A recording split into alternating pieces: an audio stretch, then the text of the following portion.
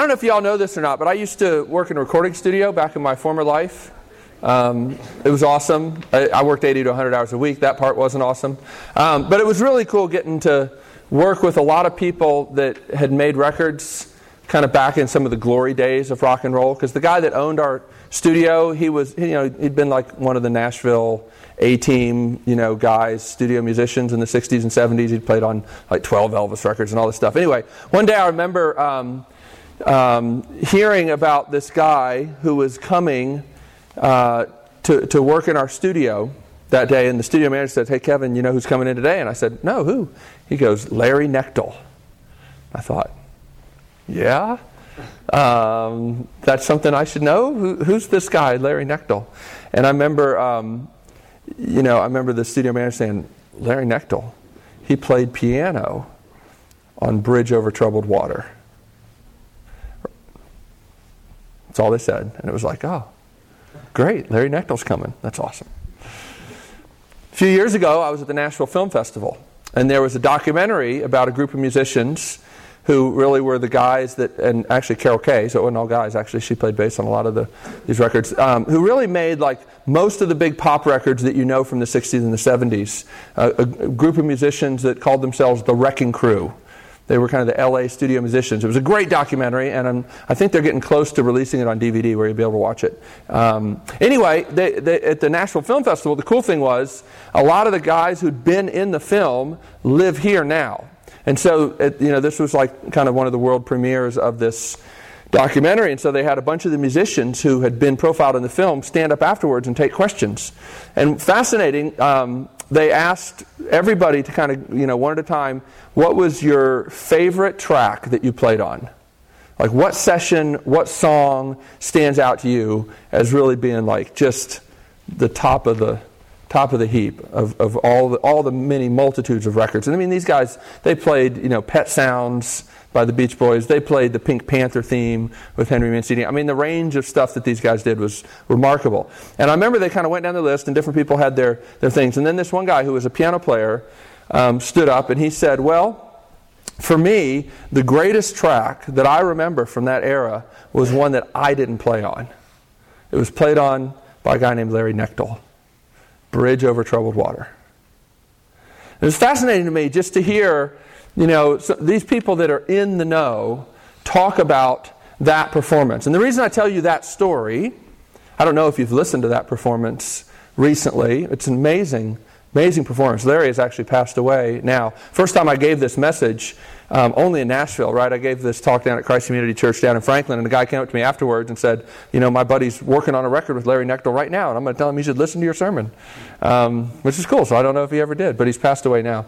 But anyway, the reason I'm telling you that story is I wonder what you think heaven will be like.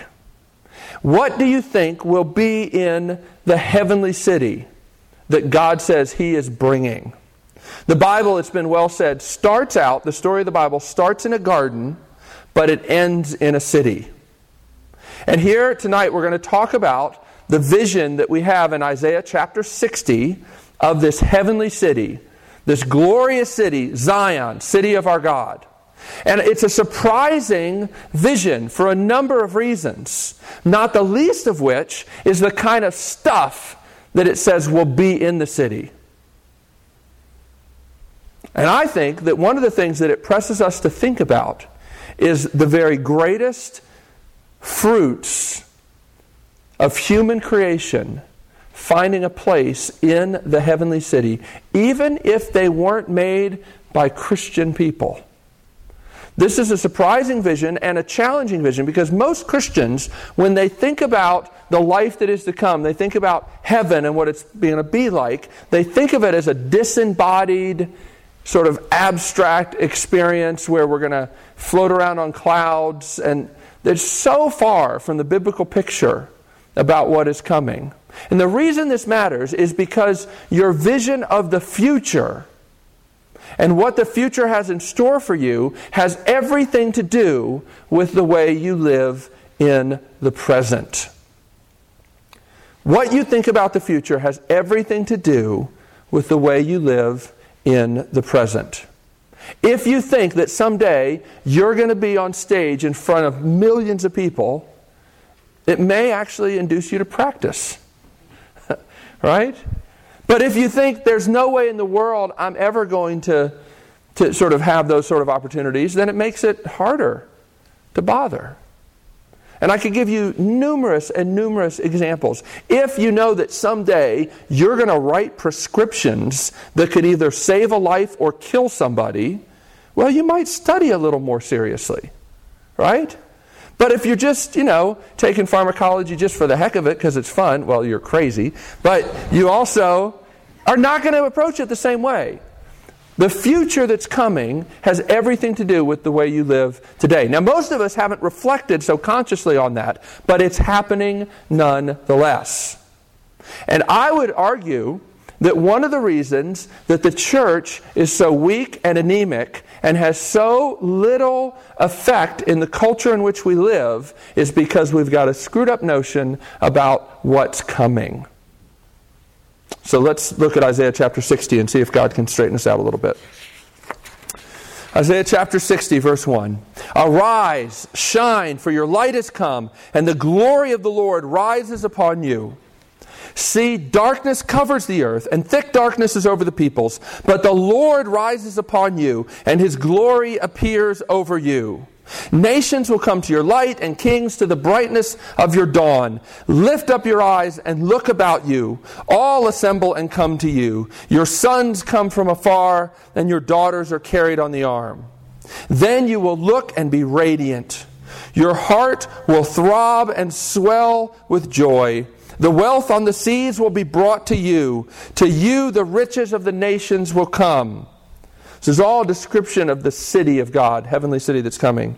Verse 6, herds of camels will cover your land, young camels of Midian and Ephah, and all from Sheba will come, bearing gold and incense and proclaiming the praise of the Lord.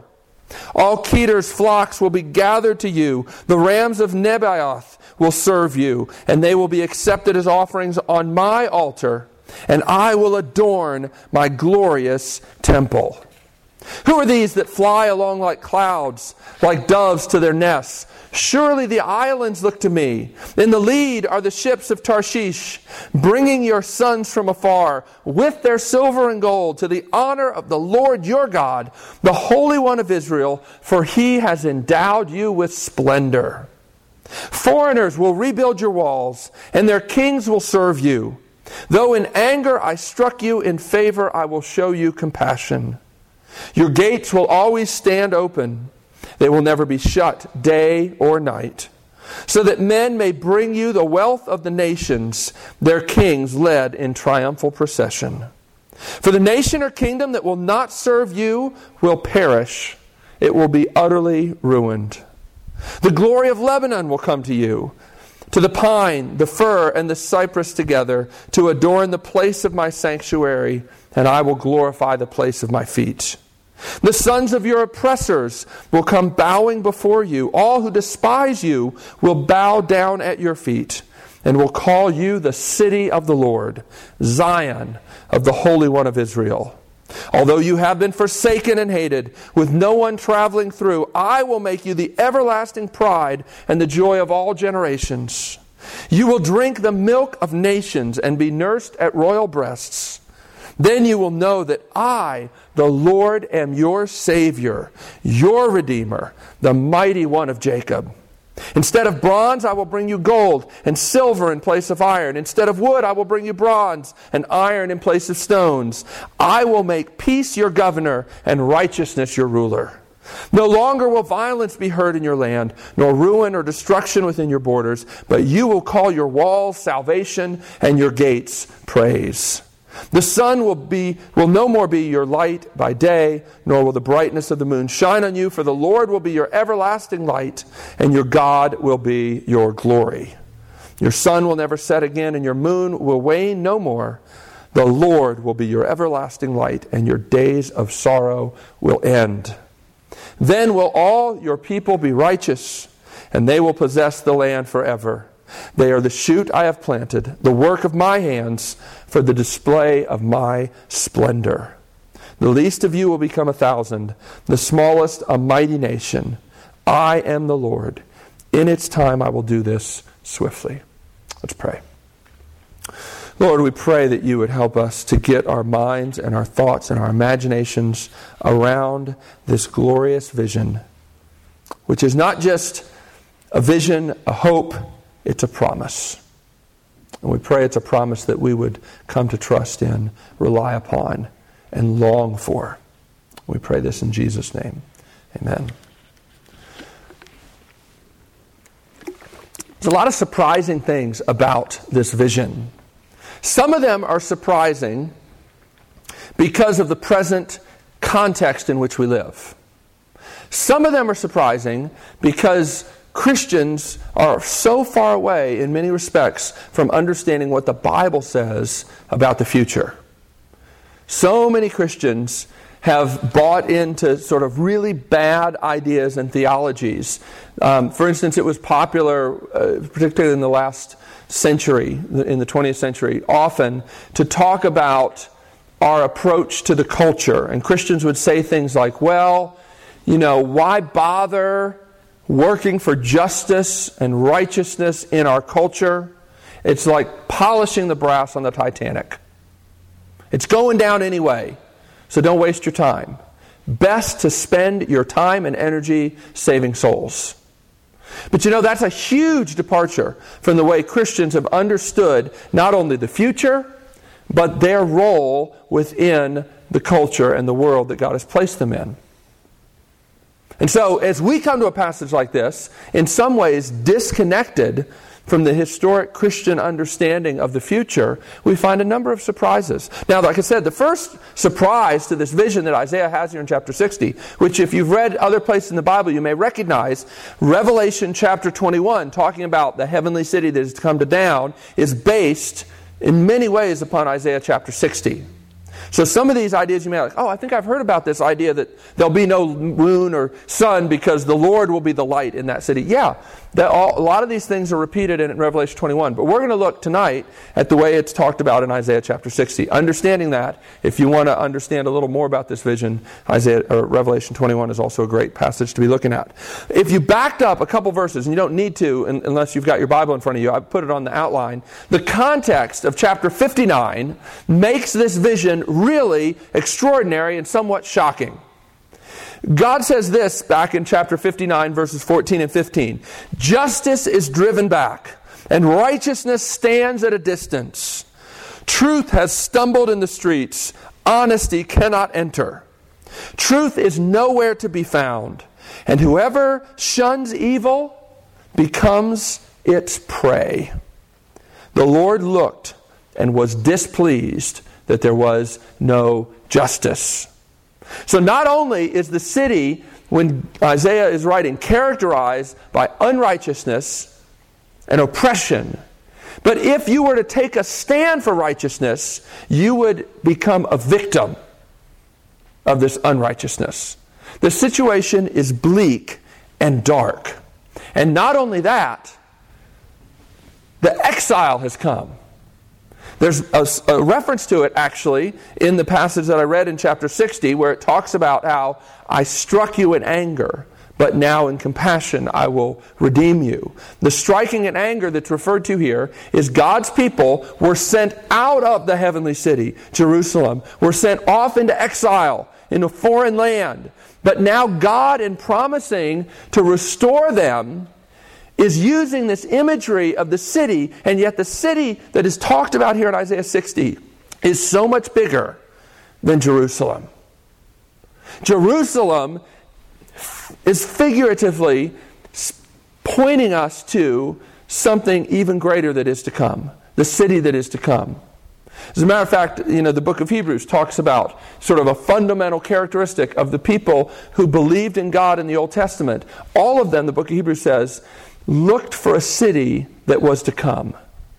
But they didn't have it yet. The idea is, if you were related to God, you understood that there was a city to come, that Jerusalem was just the tip of the iceberg, so to speak. Right? But the context right now, you couldn't possibly think that you were going to get there from here. Righteousness is nowhere to be seen. Sin and evil rule the day. So this vision here is surprising because it seems that there's no possible way it could happen. So why can there be this kind of hope? How can you get from Isaiah 59 verse 14 and 15 to Isaiah 60? And the answer is Isaiah 59 verse 21. I put this verse on your outline as well, and it's fascinating. It says this, "As for me, this is my covenant with them." The them refers to his people who will repent. He says, "My spirit who is on you, and my words that I have put in your mouth will not depart from your mouth, or from the mouths of your children, or from the mouths of their descendants from this time on and forever, says the Lord." And then the next verse, the very next verse, is the first one I read. "Arise, shine, for your light has come, and the glory of the Lord rises upon you."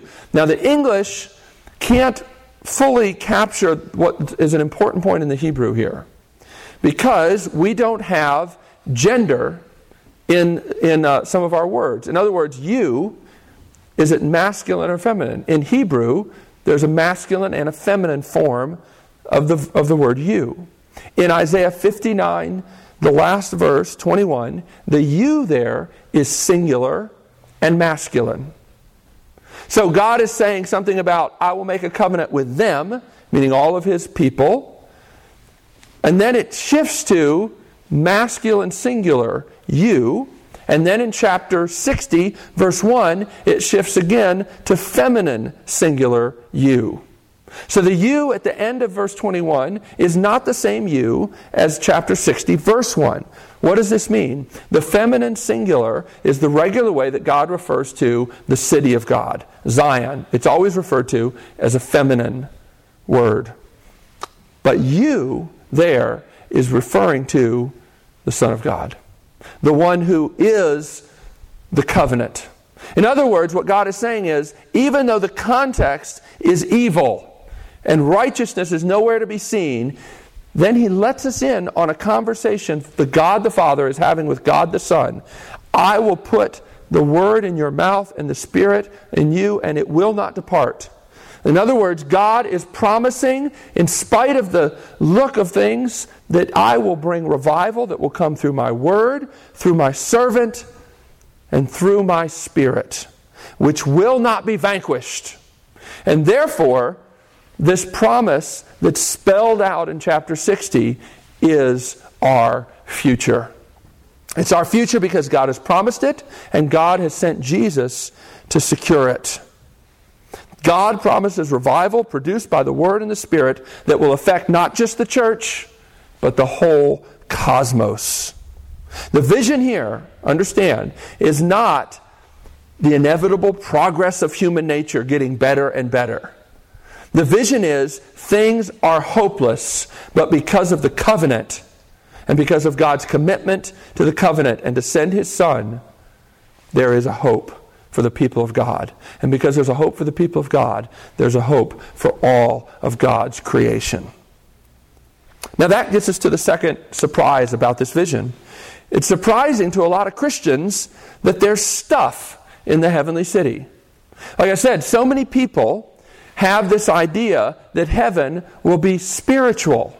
And by that, they don't mean spiritual in the way the Bible means spiritual. Do you know when the Bible talks about spiritual and uses it as an adjective, it never means it as non-corporeal or non-physical. It means it as having to do with the Holy Spirit. When the Bible says something is spiritual, it means it's pertaining to the Holy Spirit, not that it's non-physical. But most Christians are confused about this, probably because of the influence of Greek philosophy, which has had a lot of inroads into Christian thinking over the years. And so we lose this kind of vision of the Christian future, which is very physical. There's all kinds of stuff in this city, and it's stuff that comes from all over the place. Some of these places listed, if you were in Israel when this vision was given, you would know, oh yeah, that's to the north, that's to the south, that's to the east, that's to the west. In other words, Isaiah is saying from the four corners of the earth, the kings of the earth are going to bring the very richest productions of their culture. Lebanon is going to bring the fruit of the forest, because the forests of Lebanon were legendary. Doesn't mean they weren't real. I mean that they were famous for just the size and the character of these trees. And on and on and on. The ships of Tarshish are famous. And so all of these things, the very best that the world has to offer, are all going to come into the heavenly city. You remember, maybe you don't, but at the end of the book of Revelation, the vision we get is the heavenly city comes down. Now, it's interesting, there's quite a contrast, because mankind had tried to build the Tower of Babel to reach God, but it didn't work. But what God does is He comes down, and His city comes down. In other words, heaven is here. It's not up in the clouds somewhere. There is what we call the intermediary state, where your soul and your body are separated. But that's temporary, and it's never considered the ultimate good thing that we hope for as Christians. We hope for a full-bodied experience, a fully physical future for all eternity. And that's the vision we have here. There's stuff in the heavenly city. Good stuff. It shouldn't be surprising to us, because God created a physical world, and He looked at it and said, this is very good. And even when that world had rebelled against Him, He didn't wipe it out and say, well, I'll try again, except this time I'll create people that don't have appetites, and then maybe they won't eat the wrong stuff. No. He remains committed to physicality, so much so that He takes on human flesh and dwells among His people, and dies a physical death, and is raised in a glorified physical body. He even eats after He's been resurrected from the dead. And right now, the Lord Jesus has a physical body. Right? That's our future. And this is not a left turn in the history of the story of God's people. He's been committed to physicalness ever since He created. What's also interesting and surprising here is that this city here, in spite of our sin, is a place of peace and beauty. Did you catch those images? This city and these people will be endowed with splendor. Now, there's actually two different words used for glory in this chapter. I know a lot of you have heard me talk about the word for glory in Hebrew is a word kabod that means weighty. But there's another Hebrew word for glory, and it means beauty. And both of them are used in this chapter. In other words, this heavenly city will be both solid and weighty and significant. It will also be beautiful, endowed with splendor. And what that means, and again, this is surprising, because if you've been around Christians, if you've ever been in a church, the idea that God's people would be so weighty and beautiful and full of peace that people would come running to be a part of it is really inconceivable, isn't it? But that's the picture we have here. That God is going to do something through His people that is going to make them weighty and significant and beautiful and attractive. And the nations are going to want to be a part of it. They're going to come running to it. God's glory impresses and it attracts. Do you think about that? It's shocking, I think, because the church that I know is not like this. But God's not finished. He's not finished. And in seeing what's coming should help you to understand what you need to work for and pray for and long for now. If you think that the vision of the future is that you finally get away from everybody, well, then that probably is going to give a certain shape and direction to your life now. If you think that what's coming is you'll finally be rid of your earth suit and you won't have to deal with physicality anymore, well, that's going to shape the way you live now. But if you understand that what God is committed to is making you part of a community that is weighty and beautiful, then you will weep for the day that it will come. And you will do everything you can to bring it about. You will pray for it. You will live in intentional community and say, brothers and sisters, we can settle for nothing less than this vision, because this is God's vision. This is what Jesus died for, and this is what God is committed to bringing. And if you want to be part of God's kingdom, you need to understand what His kingdom is about. And it's not about just getting you into heaven. It's not just about making you feel loved. It's actually about making you into this beautiful, weighty, significant thing that will change the world. That's what God has in store. It's another surprise, though, to a lot of Christians. I wish this wasn't a surprise. But for a lot of Christians, it's surprising that this is a multicultural vision. It's the kings of all the earth who bring their stuff into this city.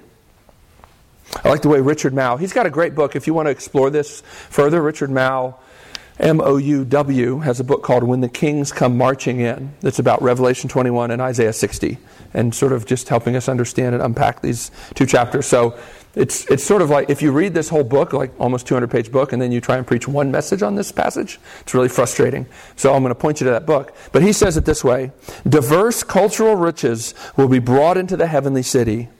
That which has been parceled out among the various cultures in human history must now be collected for the glory of the Creator. I like that. What's been parceled out will now be collected. In other words, it's not just the best of Western culture that gets brought into the city. Now, there are a lot of Christians that don't like that. I actually literally had a man, I'm somewhat embarrassed to say, who's an ordained minister in my denomination that I'm part of, come up to me one time and tell me that he really truly believes that we'll only sing Bach in heaven. Nothing else. And I said, and his reasoning, of course, was, well, Bach is the greatest music, and we should only sing the greatest music for all eternity. And I said, well, by that logic, why don't we just sing the best bar that he wrote over and over and over again? Because I'm sure there's some lines that aren't quite as good as this other one. So let's just really sing the best of the best. It's ridiculous, and it's not biblical. But there's a lot of Christians from all through the ages who fall into this idea that there are somehow one pure cultural expression of the gospel, and then there are others that are inferior that need to adapt. You see this in the letter to the Galatians, where the Galatian believers who are not Jewish are being told by some Jewish false teachers that they need to adopt Jewish cultural practices to be truly pleasing to God. And I will tell you, to our shame, in a lot of ways, the church still communicates that kind of stuff. We communicate it by the kind of songs we sing. We communicate it by the kind of buildings we build. We communicate that there are certain things that glorify God, and then there are others that don't. And there's a particular tendency of Western culture to think that it's automatically superior to other cultures in this regard. Now, that doesn't mean that there's no judgment, as I'm going to talk about in a little bit. Actually, all cultures have to stand to God's judgment. But be careful that we don't miss that God is really excited about bringing people from every race, tribe, tongue, and nation into the church. But He doesn't do that by just making them all become Westerners. He brings all of these people into the church with the fruit of their own culture. Okay? This is not just sort of the spirit of the age of multiculturalism. This was God's idea from the beginning. Abraham was blessed so that he could be a blessing to the nations. God was the God of the earth from the very beginning. So as I put on the outline here, this multicultural vision is not a left turn in the storyline of the Bible. I'll give you one other example. In the day of Pentecost, there are people from all over the place who are in Jerusalem for this festival of first fruits, is what Pentecost is. And the Spirit is poured out on them. The Spirit does not make them all talk alike. It says very specifically in Acts chapter 2 that the people who were around heard these people praising God in their own tongues. In other words, there's people from all these different languages all around, and each of them hears their own tongue being spoken. What God is saying is, it is not my intention to make a church that is one homogeneous people group who all look alike, think alike, and dress alike. It's never been my purpose. And it's not what the church is to be about. There have been times when the church has understood that. There have been many times when the church has failed to understand that and has made laws and rules that really were about matters of cultural preference. So, this multicultural vision is God's vision, and it shouldn't surprise us. One of the things that this means is that we can and should extol the goodness of all creation and the good things about the products of human culture, even culture produced by people who don't worship Jesus. Now that's a strong and challenging idea for a lot of Christians. A lot of people have grown up thinking that if it's Christian used as an adjective, it's automatically better. The Bible doesn't say that. The Bible says that God is going to bring into the heavenly city the splendor of the kings of the earth. And here in Isaiah 60, you find that these are like cultural products by many people here who are enemies of God's people. Now, again, this shouldn't surprise us if we knew our Bibles better. In Acts chapter 14, Paul talks to people who are not Christians and not Jews. And he tells them that God has put joy in their hearts. And one of the ways he's done that is by giving them rain, but also by giving them crops. Crop speaks of cultivation. It's actually where the word cultivation comes from, and culture comes from. In other words, human culture is one of the ways God puts joy into the hearts of people who don't even know Him or worship Him, whether they recognize it or not. John Calvin, who's often thought to be a narrow-minded, stodgy kind of guy, and maybe he was in some ways, but there's a place in his classic book, The Institutes of the Christian Religion, where he says that it's blasphemy against the Holy Spirit to not recognize God's truth wherever it's found. And he says that in the context of talking about Plato and Aristotle. He says that in the context of talking about non-Christian, pagan philosophers, that if you don't recognize truth that the Holy Spirit has given them, even though they don't know Him, you're committing blasphemy against the Holy Spirit. Now, it doesn't mean that everything they say is right. There's a lot of things they're really wrong about. I actually talked about some of them already in this message, about sort of the idea of disembodiment being a better state. But God's truth comes through all sorts of ways. Why? Because everything that God has made is stamped with meaning. God spoke the creation into being. It says in Psalm 19 that the heavens are declaring His glory. That means they're not just passively sitting there for creation scientists to sort of use to make arguments about God's goodness. No, the creation is actually preaching at us, proclaiming in an active, dynamic way that God is good. Everything He's made is stamped with meaning. And we can either amplify that meaning or we can fight against it. That's the whole dynamic of culture. It's why culture matters, because it's meaningful, because it's interacting with meaningful stuff that God has made. But it's also a sort of a pushing and a pulling kind of thing. What this means is, look, I'll give you a good example. The Bible says that work is made for you to glorify God. It's stamped with meaning. And yet we often try to make it say something different. When we try to make work say, this is why I matter, or this is how I can provide for myself and not need anybody, then we're fighting against what God has made work to mean. And it will come back to bite you. God has said, I've created sex for you to say to another person, I belong to you and I'm committed to you. And when we use it to say something else, it breaks. So the whole creation is stamped with meaning. And here's the point. Sometimes people who don't worship Jesus actually hear the meaning that creation is stamped with better than Christians do. I think one of the great lies of our world and the spirit of our age is that the goal in life is to be safe. And I think it's especially grievous when people in the church buy into this and think this is the highest goal of their life, is to be safe and comfortable. And yet I don't hear very many Christians challenging it. The people that I think are making some of the most profound pieces of art challenging this idea that safety is the point of life are outside of the church. Some of the people that are making the most powerful works of art and statements about the oppressive, arbitrary sort of standards of beauty that we've embraced as a culture are outside of the church. And we would be fools to not listen and say, maybe they're hearing something built into the creation that we've just not hearing. We've got our fingers in our ears and we're not listening. Okay? So this idea of the heavenly city involving the highest production of the cultures of people that don't even worship God is a way for us to think differently about the way we interact with the culture now. We don't just say, well, this is Christian, so it's safe, and this is not, therefore I don't have to listen to it or think about it at all, has nothing to offer me. Don't do that. Not only will you be a fool, but you will be misrepresenting God and the way He thinks about the world. Another surprising thing for some is that while this is a multicultural vision, it's not a pluralistic vision. Look at verse 6.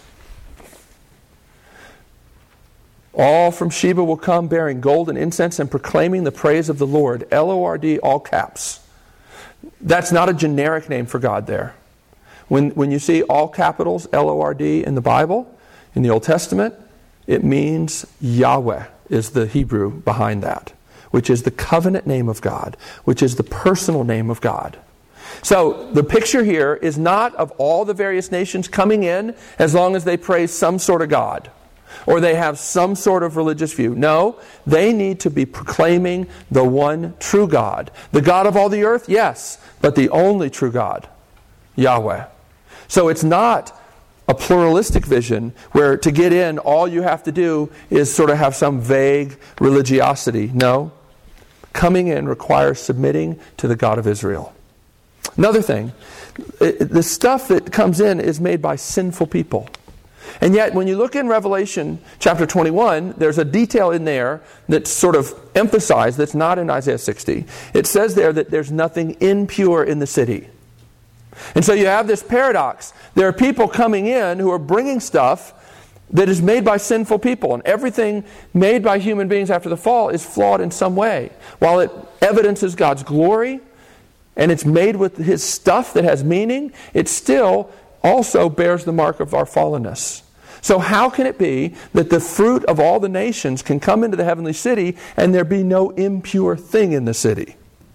And I think the only explanation is that God has not given up on His creation and had to settle for just accepting human souls. God's redemptive and transforming work will not be limited to saving merely human souls. It must extend even to the things that have been made, cultural things, if this vision of Isaiah 60 is to come to pass. In other words, our God is a God of dogged perseverance. Human beings have sought to fill the world with idolatrous stuff, ways of proclaiming that we don't need God, that this world is ours. But God takes these things and transforms them. Now, take note. God does not welcome just everybody and everything just as they are into the city. There's one very frightening detail in Isaiah 60 that I want to point out to you. It says here, well, it's frightening, I guess, depending on where you're standing. It talks here about the kings being led in procession in verse 11. Now that's the imagery of kings being bound and cuffed and led in as the spoil of war. In other words, part of this vision here, and this connects to some other verses in Isaiah, that those who have oppressed God's people will have to answer for it. That there's an imagery here that those who have oppressed God's people will have to answer for it. Richard Mouw has some great stuff to say about this. I don't have time to get into it fully, but I like this quote of his. He says, "Kings and queens will bow before the widows and the orphans they've oppressed. White racist politicians will wither under the gaze of black children. This will come at the end of the age. It will be the last of the closing off of sinful history. There will be a reckoning. and the kings of the earth will have to answer. Now, whether you buy that interpretation of verse 11 as I do or not, at the very least, you have to see here that the kings will be humbled. Notice that they don't get to do what they used to do with this stuff. Kings of the earth are used to using this stuff to support their power and their privilege.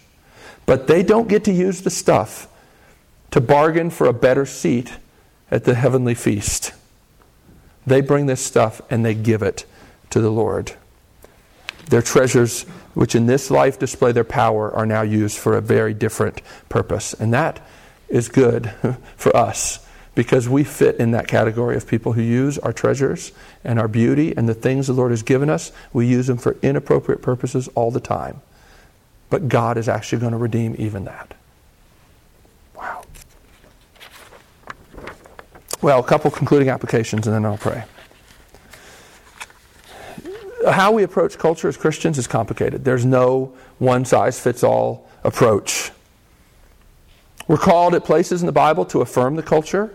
This is a very culture-affirming kind of passage. Then there are other places where we're told that we need to protest the culture we find ourselves in.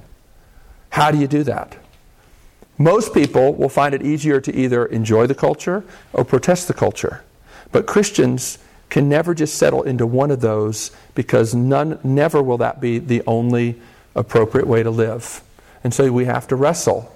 But I brought this passage up in particular because I think people in our day and age tend to be people who have grown up around Christian settings where the culture has been made to be seen as evil or dangerous or both.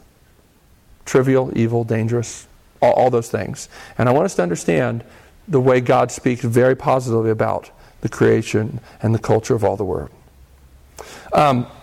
Second, remember, God has not given up on His good creation. And even though we ourselves often use it to say something very different than what God intended to say, part of the glory of Isaiah 60 here is that God gets the last word. You may be trying to say something very different with your sexuality, with your talent, with your intelligence, but God gets the last word. Let's just pray.